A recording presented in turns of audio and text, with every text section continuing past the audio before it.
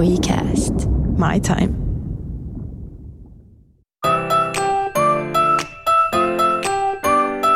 Kuuntelet Holvi-podcastia yrittäjyydestä.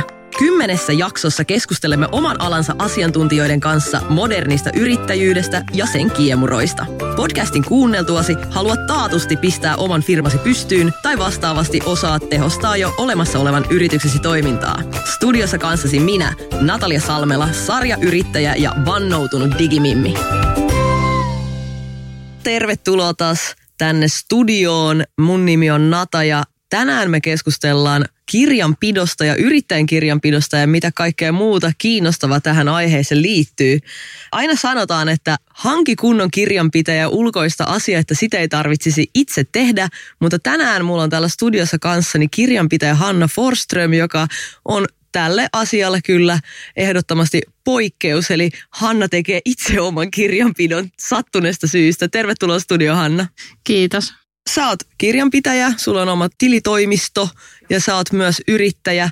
Mitä kaikkea sä teet tällä hetkellä? Tällä hetkellä mä tosiaan ihan täyspäiväisesti pyöritän omaa tilitoimistoani, työskentelen yksin ja sitten mulla on tukenani pari alihankkijaa. Mutta että niin kuin yksin kotoa käsin teen sitä työtä ja pidän pääasiassa sähköisesti sitten asiakkaisiin yhteyttä. Että totta kai välillä sitten tavataan ihan livenä, mutta aika paljon niin kuin on käytössä Skypet tai FaceTimeit ja sähköpostit ja puhelut ja näin. Eli sä oot täydellinen esimerkki nimenomaan tästä positiivisesta digitaalisesta muutoksesta, mitä tällä maailmalla on tapahtunut.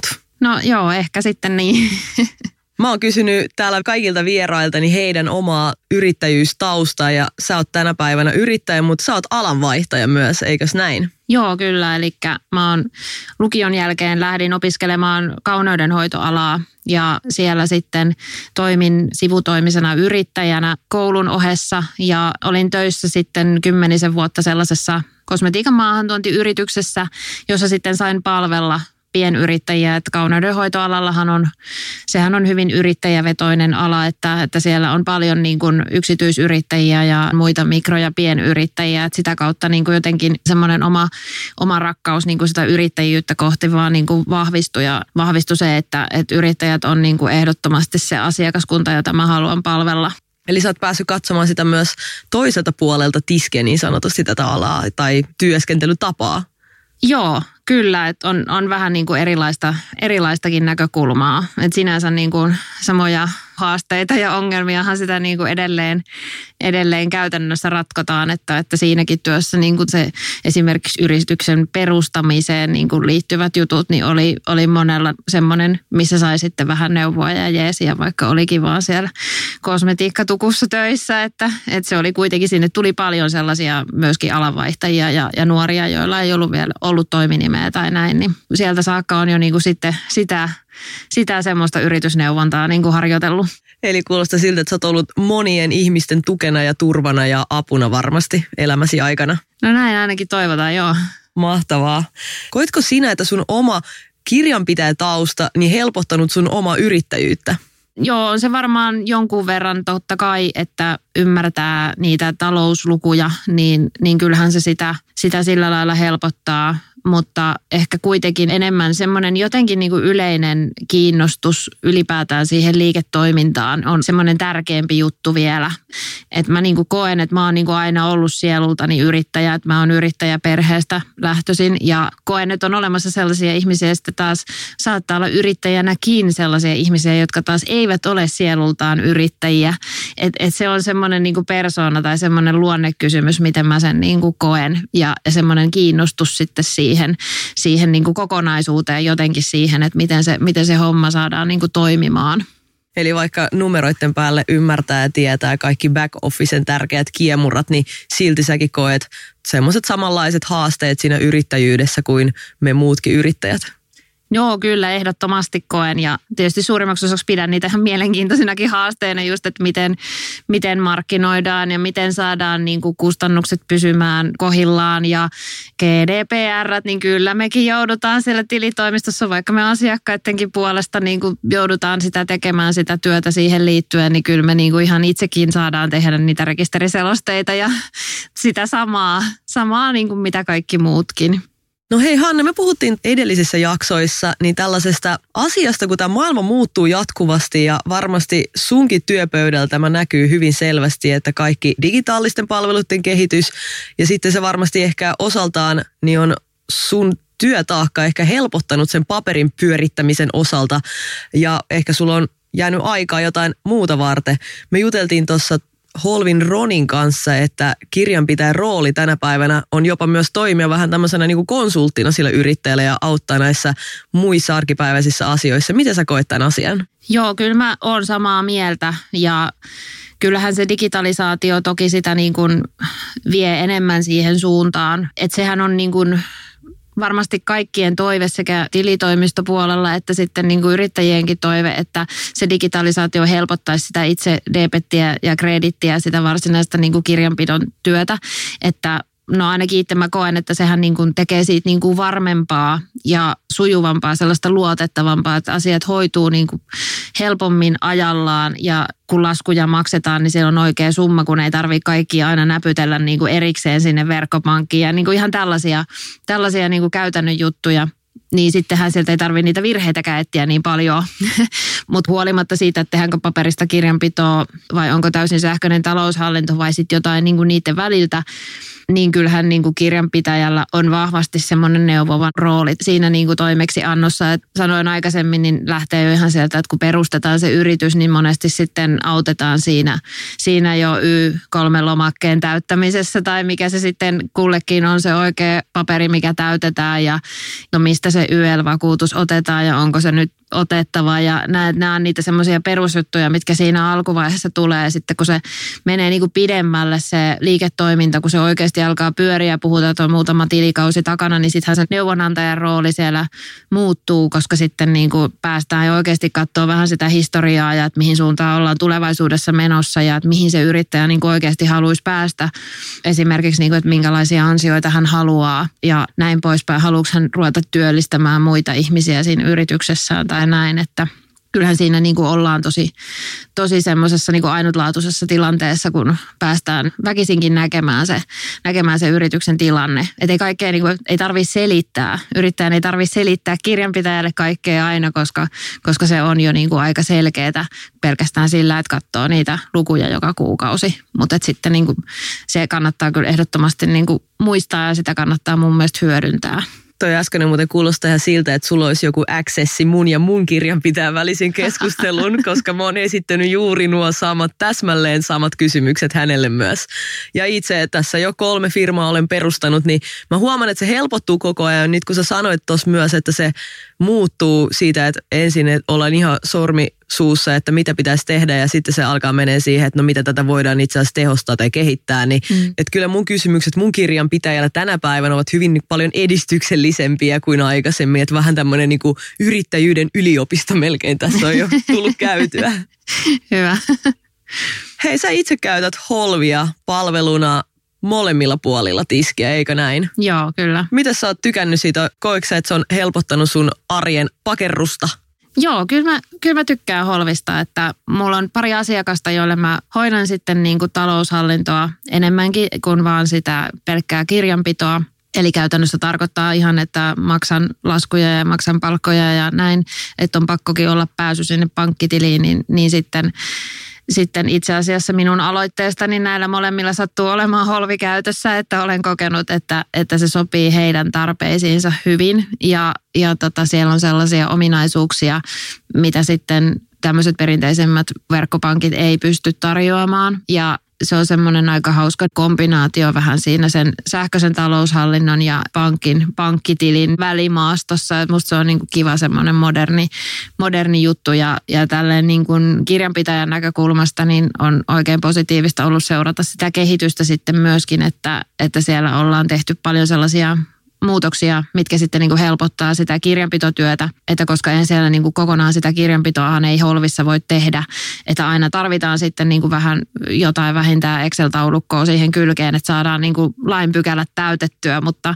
se helpottuu kuitenkin joka päivä ja sitten mä tykkään erityisesti siitä, että sinne saa ne kaikki PDF-muotoiset laskut tai kuvattua ne kuitit sillä sovelluksella, niin. Että sitten kaikki on yhdessä paikassa.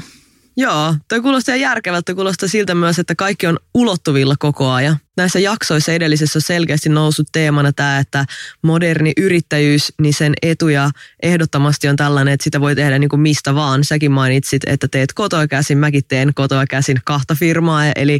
Eli musta tämä on niin kuin just tämä yrittäjän vapaus, minkä sitten tämä moderni tekniikka ja muu kehitys sitten mahdollistaa. Että aikaisemmin ei olisi voinut olla mahdollista.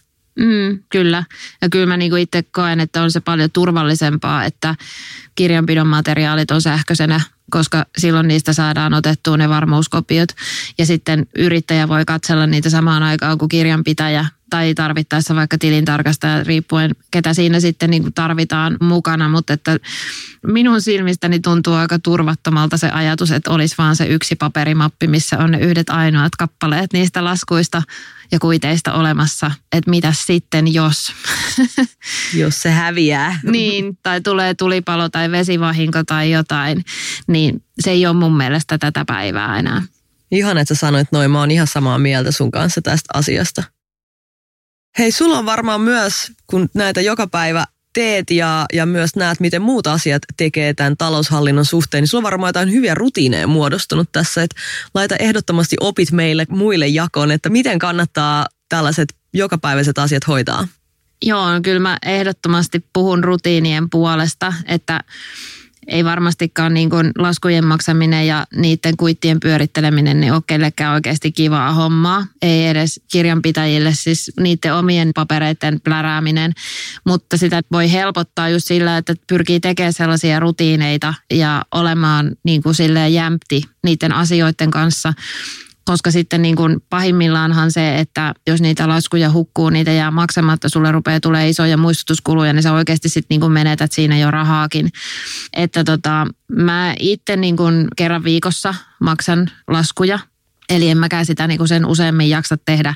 Että aina kun mä saan laskun sähköpostiin tai mulle tulee verkkolaskuja, niistä tulee sinne sähköpostiin ilmoitus, niin mulla on siellä semmoinen oma kansio, mihin mä sitten siirrän ne maksamattomat laskut ja sitten kerran viikossa mä käyn sitten ne läpi ja sitten mä hoidan ne kaikki kerralla. Ja sitten yleensä silloin samalla niin mä myöskin katon, että asiakkaat on maksanut laskunsa mulle päin ja sitten katon, että tarviiko laittaa muistutusta, jos joku onkin unohtanut maksaa. Että se on myös niin kuin tosi tärkeää, että pitäähän sitäkin niin kuin vahtia, että saa sitten ne omansa pois, että on sitten millä maksaa niitä laskuja. Ja sitten kun tulee näitä pankkikorttiostoksia tai käteisostoksia, kun käy vaikka jollain liikelounaalla jossain tai matkustaa taksilla tai junalla tai näin, niin ne kuitit mä kyllä ehdottomasti suosittelen niin kuin kuvaamaan saman tien.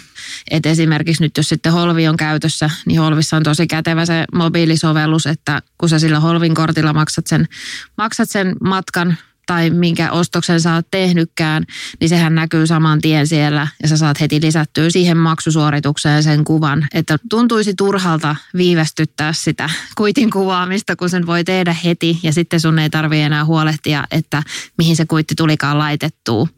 Että hoitaa sen niin kuin saman tien, että nykypäivänä kuitenkin kaikilla on sellaiset kännykät, että se onnistuu siinä niin kuin matkan päällä kuvata. Se tulee ihan laadukkaita kuvia, joista kirjanpitäjäkin saa selvää.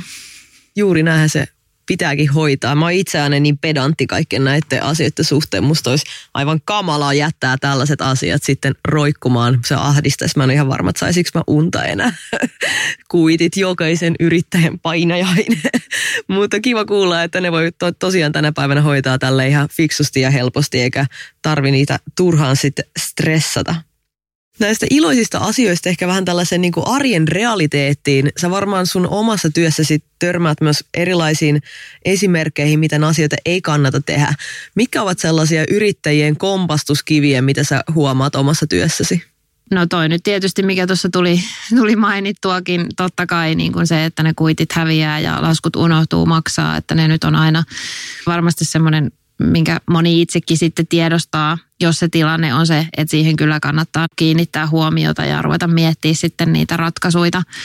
Yksi, mikä sitten tulee mieleen, niin on, että semmoiset yrittäjät, jotka joko myy jotain tavaraa, että on vaikka kauppa tai verkkokauppa, tai sitten tuottaa sellaista palvelua, minkä tuottamiseen tarvitaan sitten tavaraa, jotain tuotteita, tarvikkeita, varaosia, mitä se sitten ikinä voikaan olla, niin monella tulee helposti vähän semmoinen hamstraamisen tarve. Että sitten sitä rahaa menee ehkä osittain niin kuin hukkaankin sitten siinä, että ei ole semmoista suunnitelmallisuutta niitä hankintoja tehdessä. Että innostutaan kauheasti jostain uudesta jutusta ja sitten niitä ostetaan heti 200 sinne varastoon ja unohdetaan niin kuin miettiä, että hetkinen, että milloin nämä nyt vaikka onkaan se sesonki, että menikö se jo, kerkeenkö mä oikeasti markkinoida näitä nyt niille mun asiakkaille, kerkeekö ne oikeasti saada nämä, jos tämä nyt on vaikka joko joulujuttu, niin kerkeekö niin kuin posti toimittaa ne vielä perille, että ne saa lahjaksi ne annettua tai jotain tämmöistä, että se suunnitelmallisuus olisi tosi tärkeää siinä, että tulisi niin kuin tehtyä semmoisia järkeviä hankintoja, koska sitten loppupeleissä niin sitä rahaa saattaa niin kuin mennä aika huomattaviakin summia semmoiseen, mitä ei itse niin kuin tajuukaan, että sulla onkin sitten tosi paljon sitä kaiken näköistä siellä varastossa ja sitten kun inventaariota tilinpäätösvaiheessa tehdään, niin sitten jo melkein ihmetellään, että ai mulla on täällä näitäkin ja nääkin niin kuin vähän unohtuu ja silti on jo niin kuin seuraavat laskut odottaa siinä maksamista, että taas on viime viikolla tullut hankittua lisää, että se on semmoinen niin kuin joidenkin kohdalla semmoinen, mihin itse toivoisin, että pystyisi jotenkin vaikuttaa, että kyllä mä sitten aina yritän toki niin kuin asiakkaitani herätellä, mikäli mä niin kuin havaitsen jotain tällaista ja sitten jotkut toki sanookin, että nyt tuli tehtyä vähän virheinvestointi, että ne vähän sitten jo omatoimisestikin selittelee sitten kirjanpitäjälle, että hupsista, että nyt vähän kävi huonosti, mutta että mä nyt otin tästä opikseni, että mä enää tämmöisiä tee. Sä tarvitset sellaisen kaukosäätimen, millä sä voit sitten sen holvikortin laittaa pois päältä aina silloin, jos tukun ovet näkyvät etäisyydessä. Joo. Eli selkeästi siis saamattomuus ja sitten tällainen suunnittelemattomuus näissä hankinnoissa ja muissa. Tuleeko sulle vielä jotain mieleen, mitkä on sellaisia hankalia asioita, mihin yritystoimintaa tai yrittäjä voi vähän kompastua? Sitten on semmoinenkin tietysti, että jos se tulee tosiaan tehtyä se virheinvestointi tai virhehankinta, tai sitten puhutaan jostain vähän laajemmista jutuista, että näyttääkin siltä, että se liiketoiminta rupeaa menee kannattamattomaksi, niin sitten olisi tosi tärkeää myöntää se itselleen ja realistisesti kohdata se tilanne, että välillä valitettavasti niin kuin omassa työssäni joudun sitä kohtaamaan, että näkee, että yrittäjällä saattaa vaikka loppua kiinnostus siihen omaan bisnekseen, siihen työhön, että ei oikein jaksa enää markkinoida, ei jaksa myydä, niin sitten tietenkin se rupeaa näkymään niissä luvuissa jossain vaiheessa. Tai sitten on tosiaan valittu joku tietty tie, joka ei selkeästikään toimi ja ei sitten niin kuin suostuta myöntämään sitä, että sitten pitäisi niin kuin jotenkin pysähtyä miettimään sitä tilannetta ja olla rehellinen itselleen. Koska niin kuin pidemmän päälle, niin sehän ei koskaan ole kannattavaa sitten jatkaa sillä huonolla tiellä. Että virheitä saa tehdä, mutta niistä pitää ottaa opiksi.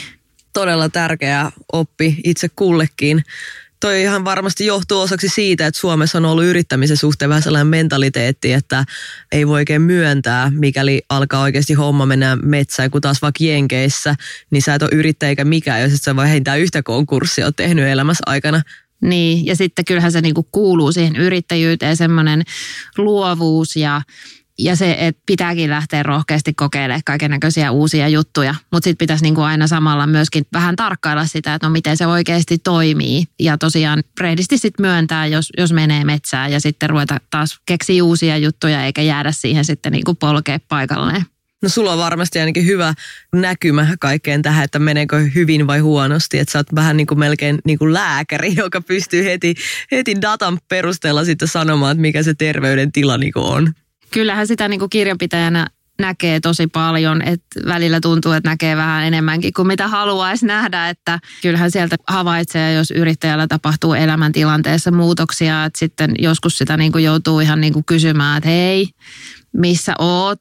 Mitä on tapahtunut ja sitten niinku tuleekin se vastaus ja sitten on niinku sille aivan, no niin joo, tämähän nyt selittääkin tämän, mitä olen tässä jo muutaman kuukauden katsellut. Että joo, kyllä siinä niinku näkee ja sen takia olisi mun mielestä tosi tärkeää, että se kommunikaatio sen kirjanpitäjän ja yrittäjän välillä toimisi tosi hyvin, koska sitten kirjanpitäjä pystyy vähän puuttumaan ja tarttumaan siihen tilanteeseen ja herättelemään sitä yrittäjää, jos jossain ruvetaan menee niin kuin metsään. Että toivon niin kuin itseltäni ja sitten niin kuin kollegoiltanikin vähän semmoista niin kuin enemmänkin sitä rohkeutta sitten niin kuin sanoa, koska yrittäjät monesti, niin nämähän on semmoisia asioita, varsinkin taloudelliset vaikeudet, joista eihän niistä puhuta kavereille eikä perheenjäsenillekään välttämättä, että se kirjanpitäjä saattaa olla se ainut, joka tietää sen todellisen tilanteen siellä sen yrittäjän lisäksi. Joo, erittäin hyvä pointti, joo. Hanna, mä löysin sut tähän Holvi-podcastiin sen takia, että sä oot tosi aktiivinen erilaisilla foorumeilla ja keskusteluissa ja sosiaalisessa mediassa. Eli oli helppo bongata sut sieltä sitten muiden joukosta. Niin sä varmaan sosiaalisessa mediassa, kun pyörit, niin näet paljon sellaisia erilaisia uskomuksia tai muita tällaisia asioita, mikä ihmisillä on ehkä jäänyt sitkeästi elämään. Joo, mä tosiaan seuraan erilaisia yrittäjäryhmiä, etenkin tuolla Facebookissa aktiivisesti. Ja kyllähän siellä niin kuin monesti samantyyppiset kysymykset toistuu. Ja mun mielestä se on ihan hyvä, että toistuu. Musta on tosi hyvä, että kysellään. Ja kyllä mä niin kuin näkisin sen niin, että sen takia, että ne tietyt kysymykset siellä nyt on, niin kuin, mitä nyt tulee ensimmäisenä mieleen, niin on se, että mikä on halvin ja paras pankki pienyrittäjälle. Tai saanko mä laittaa mun hieronnat vähennyksiin. Nämä on niin kuin ehkä ne 2 eniten kysyttyä, mitä mulle tulee mieleen. Mikä näihin vastaukset siis on? Niin, no sepä se, että kun näihinhän ei ole tietenkään mitään yhtä oikeaa vastausta olemassa. Että sehän aina riippuu siitä tilanteesta, siitä yrityksestä, että mikä sille sitten on se paras ratkaisu ja että mikä sille on vähennyskelpoista ja mikä ei. Niin sä sanoit, että mä oon puhunut Holvin puolesta, niin kyllä jos näyttää siltä, että siellä on joku sellainen, jolle se Holvi voisi sopia, niin totta kai mä sitä niin kuin suosittelen ja vinkkaan eteenpäin. Että mä tykkään siitä, että kun on löytänyt itse jonkun hyvän jutun, niin sitten sitä on niin kuin kiva suositella eteenpäin. Ja kyllähän mulla tietysti kirjanpitäjänä on laajempi näkemys just esimerkiksi niin kuin pankkien palveluhintoihin, koska mulla on asiakkaita ja niillä on eri pankeissa tilejä, niin sittenhän mä niin kuin näen sieltä, että pystyy jonkunlaista niin kuin vertailua mielessään tekemään, että minkä hintatasoisia mikäkin on ja mikä toimii minkäkinlaiselle yritykselle. Että vähän niin kuin, että minkälaista vaikka kirjanpidon ohjelmaa haluaa tai näin, niin kyllähän ne kaikki aina sitten siihen vaikuttaa. Että mitään sellaista yhtä ainoata oikeaa vastausta ei ole, että pitää aina sen tilanteen mukaan. Ja varsinkin sitten, jos puhutaan näistä verovähennyksistä, niin kyllähän verottajalla on aina ne tietyt ohjeet ja on ne tietyt pykälät, minkä mukaan ne jutut menee. Mutta sitten monesti tuolla Facebookissa, kun yrittäjät neuvoo toisiaan, niin ne tuntuu niin kuin unohtavan sen, että se on aina tosiaan siitä tilanteesta kiinni. Että jos sä oot omalta kirjanpitäjältä kysynyt ja se sanoo, että joo, laita vaan, että kyllä ne voidaan vähentää, niin se ei välttämättä sitten sen kaverin firmassa pidäkään enää paikkaansa. Hyvähän se on kysyä, mutta sitten pitäisi aina muistaa se semmoinen niin kuin kriittinen tarkastelu niihin vastauksiin. Ja sitten niin kuin aina olisi hyvä tietysti vaikka kysyä, että mihin tämä niin kuin perustuu. Että sama juttu sitten, että jos sä keskustelet sun oman kirjanpitäjän kanssa tämmöisistä vastaavista, että voiko jotain vähentää vai ei. Ja sitten se kirjanpitäjä sanoo, että ei, niin kysy sitten niin kuin tarkemmin, että no miksi ei, että mihin tämä juttu perustuu, että musta on tosi tärkeää, että se yrittäjä sitten itse ymmärtäisi sen, että minkä takia jotain voidaan laittaa ja minkä takia jotain ei voida laittaa sinne vähennyksiin, koska se yrittäjähän loppuviimein kantaa sen vastuu siitä, että se verotus ja kirjanpito on oikein. Että vaikka siinä onkin ammattilainen niin kuin auttamassa, niin sen takia se on tosi tärkeää, että ymmärtää sen oman tilanteensa. Eli älä usko kaikkea, mitä somessa lukee, vaan kysy sinun omalta kirjanpitäjältäsi. Kyllä aina kannattaa myös kysyä siltä omalta kirjanpitäjältä. Kyllähän niitä voi lukea sieltä somestakin ja voi lukea sieltä verottajan sivuiltakin, mutta siellä voi helpommin mennä vaan sormi suuhun, kun tulee niin hirveästi sitä informaatiota. Hauska, että sä mainitsit verottajan, koska seuraavassa Holvi-podcast-yrittäjyydestä jaksossa meillä on itse asiassa tulossa vieraaksi verottajan edustaja, eli silloin selviää vastaukset kaikki noihin tiukimpiin verokysymyksiin. Hei Hanna, loppuun vielä. Mä oon kysynyt kaikilta 3 vinkkiä loppuun. Sulta on tullut nyt jo ainakin 300 eri vinkkiä, mutta olisitko halunnut vielä uusille tai olemassa oleville yrittäjille vielä vinkata 3 parasta asiaa just nyt sun mielestä tai miten asiat pitäisi tehdä? Joo, no totta kai vinkkejähän aina riittää. No ensimmäisenä nyt tulee mieleen jonkun itseäni paljon kokeneemman lausuma, että kassavirta on kuningas. Eli sitä, mistä sitä rahaa tulee ja mihin sitä menee ja paljonko sitä sitten kulloinkin siellä tilillä on, niin sitä olisi tosi tärkeää tarkkailla, että kaikki tietää, että kuinka ikävästi käy sitten, jos ei olekaan rahaa maksaa niitä laskuja. Mutta se vaatii tietysti vähän semmoista laajempaa suunnitelmallisuutta, että siihen pääsee ja siihen pystytään, mutta siinäkin niin kuin tietysti kirjanpitäjä voi olla apuna, koska sitten niin kuin ne aikaisemmat luvut, mitä sieltä kirjanpidosta saadaan, niin nehän antaa aina suuntaa siihen tulevaankin, että sitten voi vaikka kirjanpitäjältä kysästä, että olisiko jotain kassabudjettipohjaa antaa, mistä sitten pääsisi itse vähän niin kuin sitten jatkamaan eteenpäin, tai sitten voi kirjanpitäjän kanssa yhdessäkin sitä miettiä, että miten se niin kuin menee, mutta varsinkin sitten siinä vaiheessa, jos on jo semmoinen yritys, että on ihan palkattua henkilökuntaakin, niin palkkojen maksu on yleensä aina semmoinen tosi iso rahaerä, mikä sieltä tililtä lähtee. Sieltä lähtee sille työntekijälle ja sen lisäksi lähtee vielä niin kuin vakuutusyhtiöihin ja verottajallekin sitä rahaa, niin se rahan täytyy vaan olla siellä tilillä silloin. Siinä ei ole niin kuin vaihtoehtoja. Ja viimeistään siinä vaiheessa siihen on niin kuin herättävä, että on suunniteltava, että mistä se raha tulee ja milloin se tulee ja että muistuttelee niitä asiakkaitakin sitten, että ne maksaa ne laskunsa, jos on semmoista niin kuin havaittavissa. Että ja muista itse myös laskuttaa, eikö niin? Kyllä, joo. Itse asiassa toi on erittäin hyvä lisäys, että itsekin pitää muistaa laittaa ne laskut ja ne pitää muistaa laittaa ajoissa, koska sitten niin kuin pitää aina laskea, että asiakkaalle menee se pari viikkoa ennen kuin se sen maksaa vähintään. Jos puhutaan isoista yrityksistä, niin niillä voi mennä 3, 4, 5 viikkoa ja se pitää vaan ottaa niin kuin huomioon siinä, että niin kuin meillä on semmoisia tiettyjä lainalaisuuksia tässä maailmassa, tässä yrittäjyydessä, mille ei voi mitään. Esimerkiksi se, että isot firmat maksaa myöhässä laskunsa, niin sitten ei vaan auta, kun vaan mukauttaa se oma toimintansa siihen. Eli voisiko tämä toinen vinkki olla nimenomaan se, että priorisoi sen laskuttamiseen, muistaa laittaa ne sinne maailmalle? No kyllä se olisi tosi hyvä vinkki, joo. Että ihan voin tunnustaa tässä, että itselläkin on siinä aina välillä skarpattavaa. Että ja se, mitä mä voin auttaa sua sen kanssa, mä oon todella hyvä lähettämään laskuja. Se on niin helppoa myös tänä päivänä, kun ei tarvitse kuin täyttää kentät, vaan laskutustyökalusta. Niin siinäkin tämä digitalisaatio helpottaa. Jos sulla on samoja asiakkaita, niin sullahan on siellä jo tosi paljon sitä tietoa. Ei tarvitse kuin vähän niin kuin tarkistaa, että summa on oikein ja päivämäärä ja pistää menemään. No entäs 3. vinkki? Semmoinen mahtuu vielä mukaan kelkkaan. Ihan tämä yleinen suunnitelmallisuus, ei pelkästään niin kuin tietysti sen talouspuolen takia, mutta ihan sen koko yrittäjyyden ja sen yrittäjän jaksamisenkin takia, niin kyllä mä niin kuin puhun sen suunnitelmallisuuden puolesta ja mä uskon siihen, että jos sä niin kuin jotain haluat saavuttaa, niin sun pitää tehdä siitä itsellesi tavoite, muuten sä et sitä ikinä tule saamaan. Että jos sä haluat tienata jonkun tietyn summan vuodessa rahaa, niin sit sun pitää niin kuin oikeasti tehdä se suunnitelma, millä sä sen saat ja lähteä toteuttaa sitä ja seurata, että miten se menee. Tai sitten jos sä haluat tehdä vähemmän töitä ja olla enemmän perheen kanssa, niin sekin sun pitää niin kuin piirtää itsellesi jonnekin ylös, jonnekin mindmappiin tai kalenteriin tai johonkin, että sillä lailla se niin kuin toteutuu paljon varmemmin kuin vaan sitten sillä, että menee silmät ummessa eteenpäin. Kiitos Hanna, aivan loistavia vinkkejä. On ollut todella kiinnostavaa jutella sun kanssa, että mä oon itse oppinut taas paljon uutta tästä alasta. Kiitos kun tulit käymään. Kiitos.